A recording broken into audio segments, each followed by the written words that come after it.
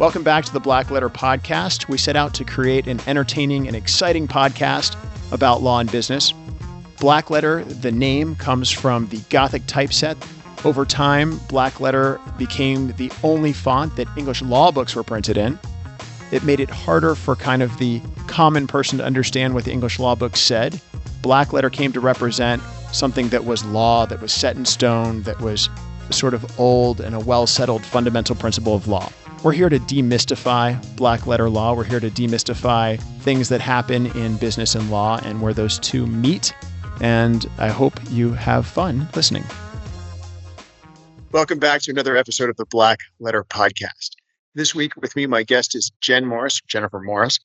Jen is a former spook, an attorney for the CIA. She was an attorney for the Navy, and she still has a top secret clearance, but now she's helping clients in the private sector with all kinds of interesting things. I think she's worked with Special Operations Command and a whole bunch of other secret squirrel folks. And we're going to talk to Jen a little bit about what she does, because it's sort of unique. It's a little bit different. It's not pure law, and it's not purely administrative. It falls somewhere in the middle, but it's really important. So with that introduction, Jennifer, why don't you give us a little bit of background about yourself, your history, because it is interesting, and I think it's really relevant to what you do. And then we'll just kind of dive in and talk about kind of what you think people should know and what's important about what you do. Sure, Tom, no problem. Thanks for having me on this morning. It's great to be here. As you mentioned, I've been inside the government and inside businesses. I've served as in-house counsel for over 16 years inside government contractors and IT companies. And what I think that makes that really unique is that allows me to bring a business perspective to the practice of law. A lot of lawyers that haven't served in-house don't necessarily understand the full breadth of risk balancing and risk management, because not every company can afford to do everything 100% compliant or 100% correct. So I'm able to help them make those choices. And I'm used to watching the revenue recognition, increasing business sales, and all of those things for my clients. You've kind of been in all of the places, right? You've been in the government side, in alphabet soup agencies, or at least the Central Intelligence Agency. You've been on the government side in the military. You've been in the private sector as inside counsel, in-house counsel. And then you've served as outside counsel in a private law firm like you do now, kind of wrapping all that experience up.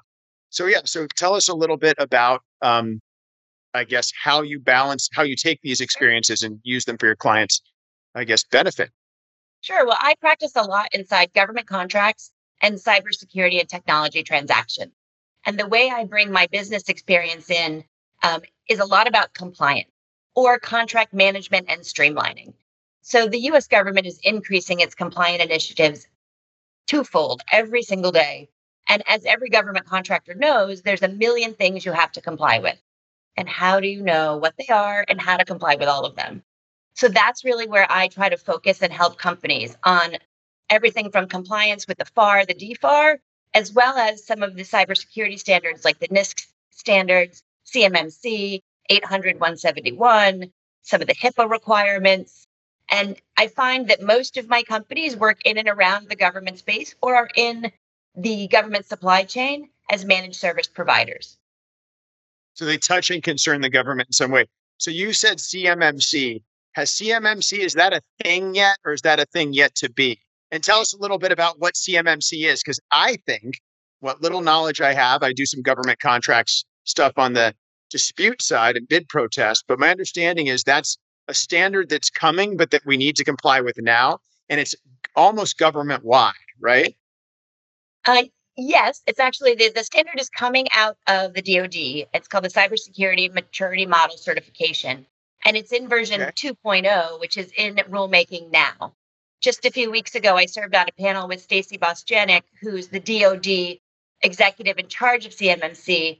And she presented that the reason people are saying we need to complete with it now is that it's fundamentally based on NIST 800-171, which is a technical standard that applies across most of the government agencies. You see it popping up in education, certainly in healthcare. You see it in DoD, obviously, but even in the civilian agencies. Many times, it's one of the certifications that clients sign when they sign up to do business with the government in SAM.gov.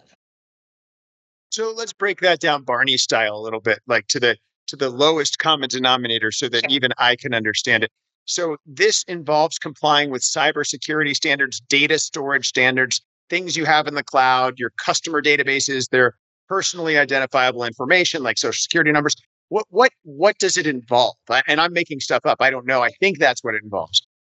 So if we just take a look at NIST 800-171, there's 110 requirements that are involved in complying with that. And it's not just are your databases secure, are your firewalls up to date? It's do you have the right internal policies? Are you training your personnel on those policies? And do they know how to apply them?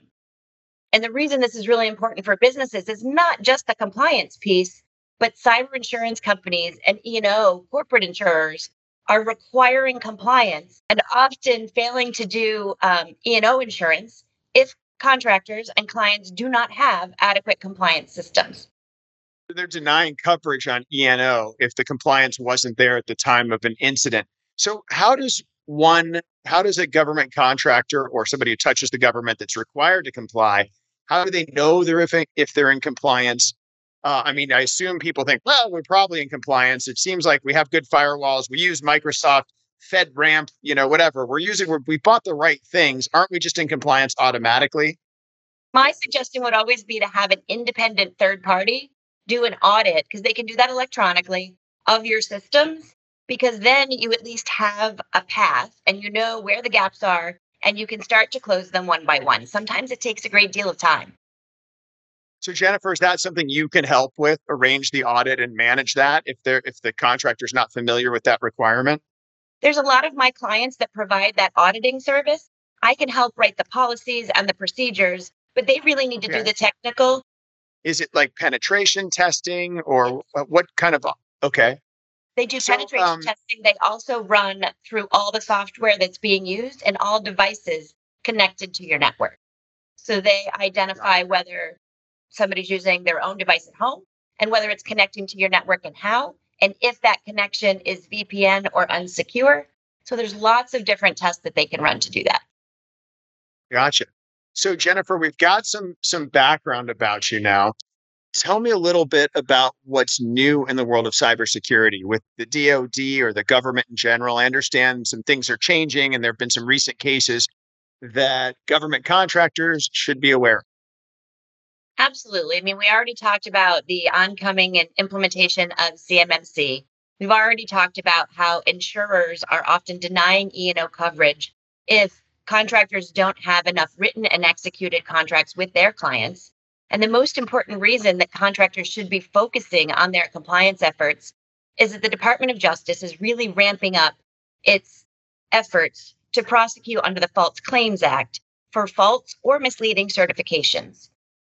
So every contractor, when they sign up for SAM.gov, when they execute a contract, every time they submit an invoice, if they're doing work with the government, they are certifying compliance. If they're a HIPAA provider, if they're using credit cards, they're certifying to the FTC. All of these certifications are now being potentially prosecuted under the False Claims Act. In fact, there's two cases that have just happened in the last couple of years. The Aerojet Rocketdyne case settled for $9 million, where they did disclose their semi lack of compliance, but the Department of Justice decided it was incomplete and insufficient. So they still had to settle under the False Claims Act for 9 million. Yeah, well, I'm just curious, what was the damages number based on? The damages, they don't reveal that in public, and I don't have the behind the scenes. I didn't represent Aerojet Rocketdyne. But generally, the damages are based on invoices submitted to the government for payment. And so every Okay. time a contractor submits an invoice to payment, it's technically a claim, including how your hours are kept, your timekeeping, if your costs are allocated correctly. So anytime there's a payment made based on information that might be misleading or incorrect, it's potentially punishable. Okay. So what are some of the do's and don'ts in the cybersecurity world, things you that we need to understand right now to avoid getting charged with the False Claims Act claim, having a whistleblower, one of your employees step out on you? Uh, how do we avoid those things? I think it's easier to prepare than it is to actually avoid. But I would say that the first thing like a technology company or a managed service provider should do is make sure that their contracts or master services agreements are really tight and work with somebody who's worked in the tech field and is an attorney to ensure you have all the compliance policies in place and that you can provide evidence of the certifications. Just saying I'm compliant isn't enough for anyone. They actually want to see, what's the policy say? How many times have you done training? Do you have the training exercises? So it's important to keep all those evidences. Okay.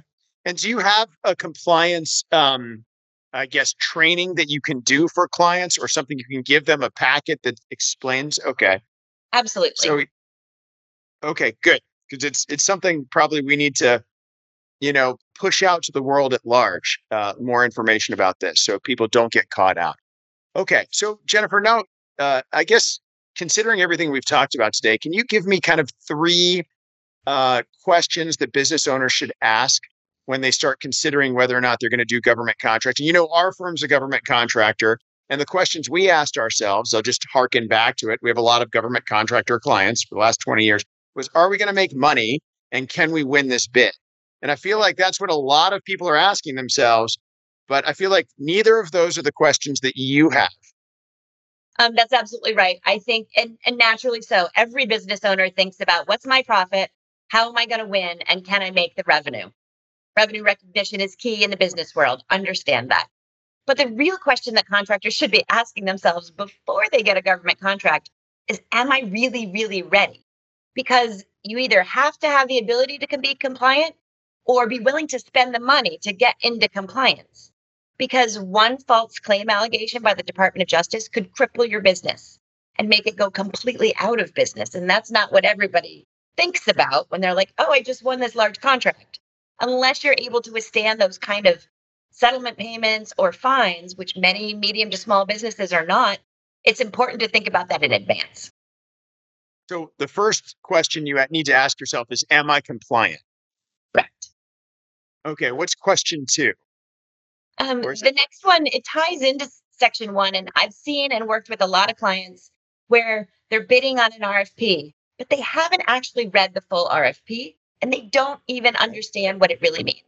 The government likes to throw in 150 contract clauses. Some of them are only referenced and not in there by full text. And many of those clauses have full compliance requirements behind them. You might be required to have a system of internal controls. You have to have anti-human trafficking. You have to have Buy American Act compliance and Trade Agreements Act compliance. You also have to make sure that your procurement team and your subcontracting team knows how to purchase things in accordance with all of these thousands of requirements. And most people don't think about that. So buying stuff cheaply from overseas gets you in trouble with Buy America randomly, even if you're just buying laptops or something like that. So absolutely, a lot of stuff you just don't think about. Okay, so the first one is, are you compliant or are you ready to be compliant? The second question you need to ask yourself is, do I understand what the compliance requirements are? Have I read the full RFP? What's question three? The third question I would say is, I work with a lot of small to medium sized businesses. And so it's really important that they think about whether they actually qualify for small business size status. The US government has to issue a certain number of contracts to small businesses. And there are multiple categories that companies can qualify. Women-owned business, service-disabled business, veteran-owned business, an 8A company. And these are set-aside advantages that companies can use in order to compete against only a smaller pool of contractors, so that they're not competing against the Goliaths in the industry. They're competing against like-minded peers. And if they can get qualified as a small business contractor with a small business administration, they qualify for these set-aside or possibly even sole source contracts with no competition at all. So am I compliant? Have I read the RFP? Do I understand the compliance? And have I considered whether or not I'm actually small? And if you're not small, and I just went through this in what I do, filing an SBA size protest against another party because they were owned by a private equity firm, something. I won't go into the details, but it made them very much not small. What's the flip side of that? If you're bidding against people and they're not small or they're not compliant or they haven't read the RFP and you kind of know that, what is it a business can do? If they're not small, and like you said, they think they should be small or they think they should be large, a business can Okay. protest, like you said, on a size standard determination. If a client can work with an attorney who's been in house with the government and understands how the government works and has been inside a company, so understands the balancing they're trying to do of the risk, then sometimes you can create guidance documents or white papers given to the government as informative educational materials that can actually help them understand how your services might be unique and you might be the only one responsible source. So if you can explain to the government how you might qualify as only one responsible source, you might be eligible to get a sole source award, whether you're large or small. Which is absolutely the best thing you can get, a sole Right. source award, I'm guessing. So, any experiences that you can share that are outside of, top secret clearance stuff or client confidentiality stuff? Is there anything you can share anecdotally that can kind of give listeners an idea of how all of this stuff intersects and comes into play when you're working with clients? Let me think about that for just a second. I mean, when Sure. I work in house with a company, all the pieces of an organization play together. So you have the sales team pushing the deals, working on the RFPs, making the connections. The sales team can't submit a compliant proposal unless they're working with their contracts and procurement team in order to make sure they're compliant and that they hit every element of the RFP. Everybody gets really excited and they want to just talk about how great they are, which is fantastic. But you have to be very methodical about the RFPs. So you have the business team, the sales team. You also have to price your proposal properly because you have to certify that it's accurate and complete. So I think when you think about how to do that, it's important for companies to make all three of those elements work together faster and easier because more Yeah. time is less profit. Makes sense.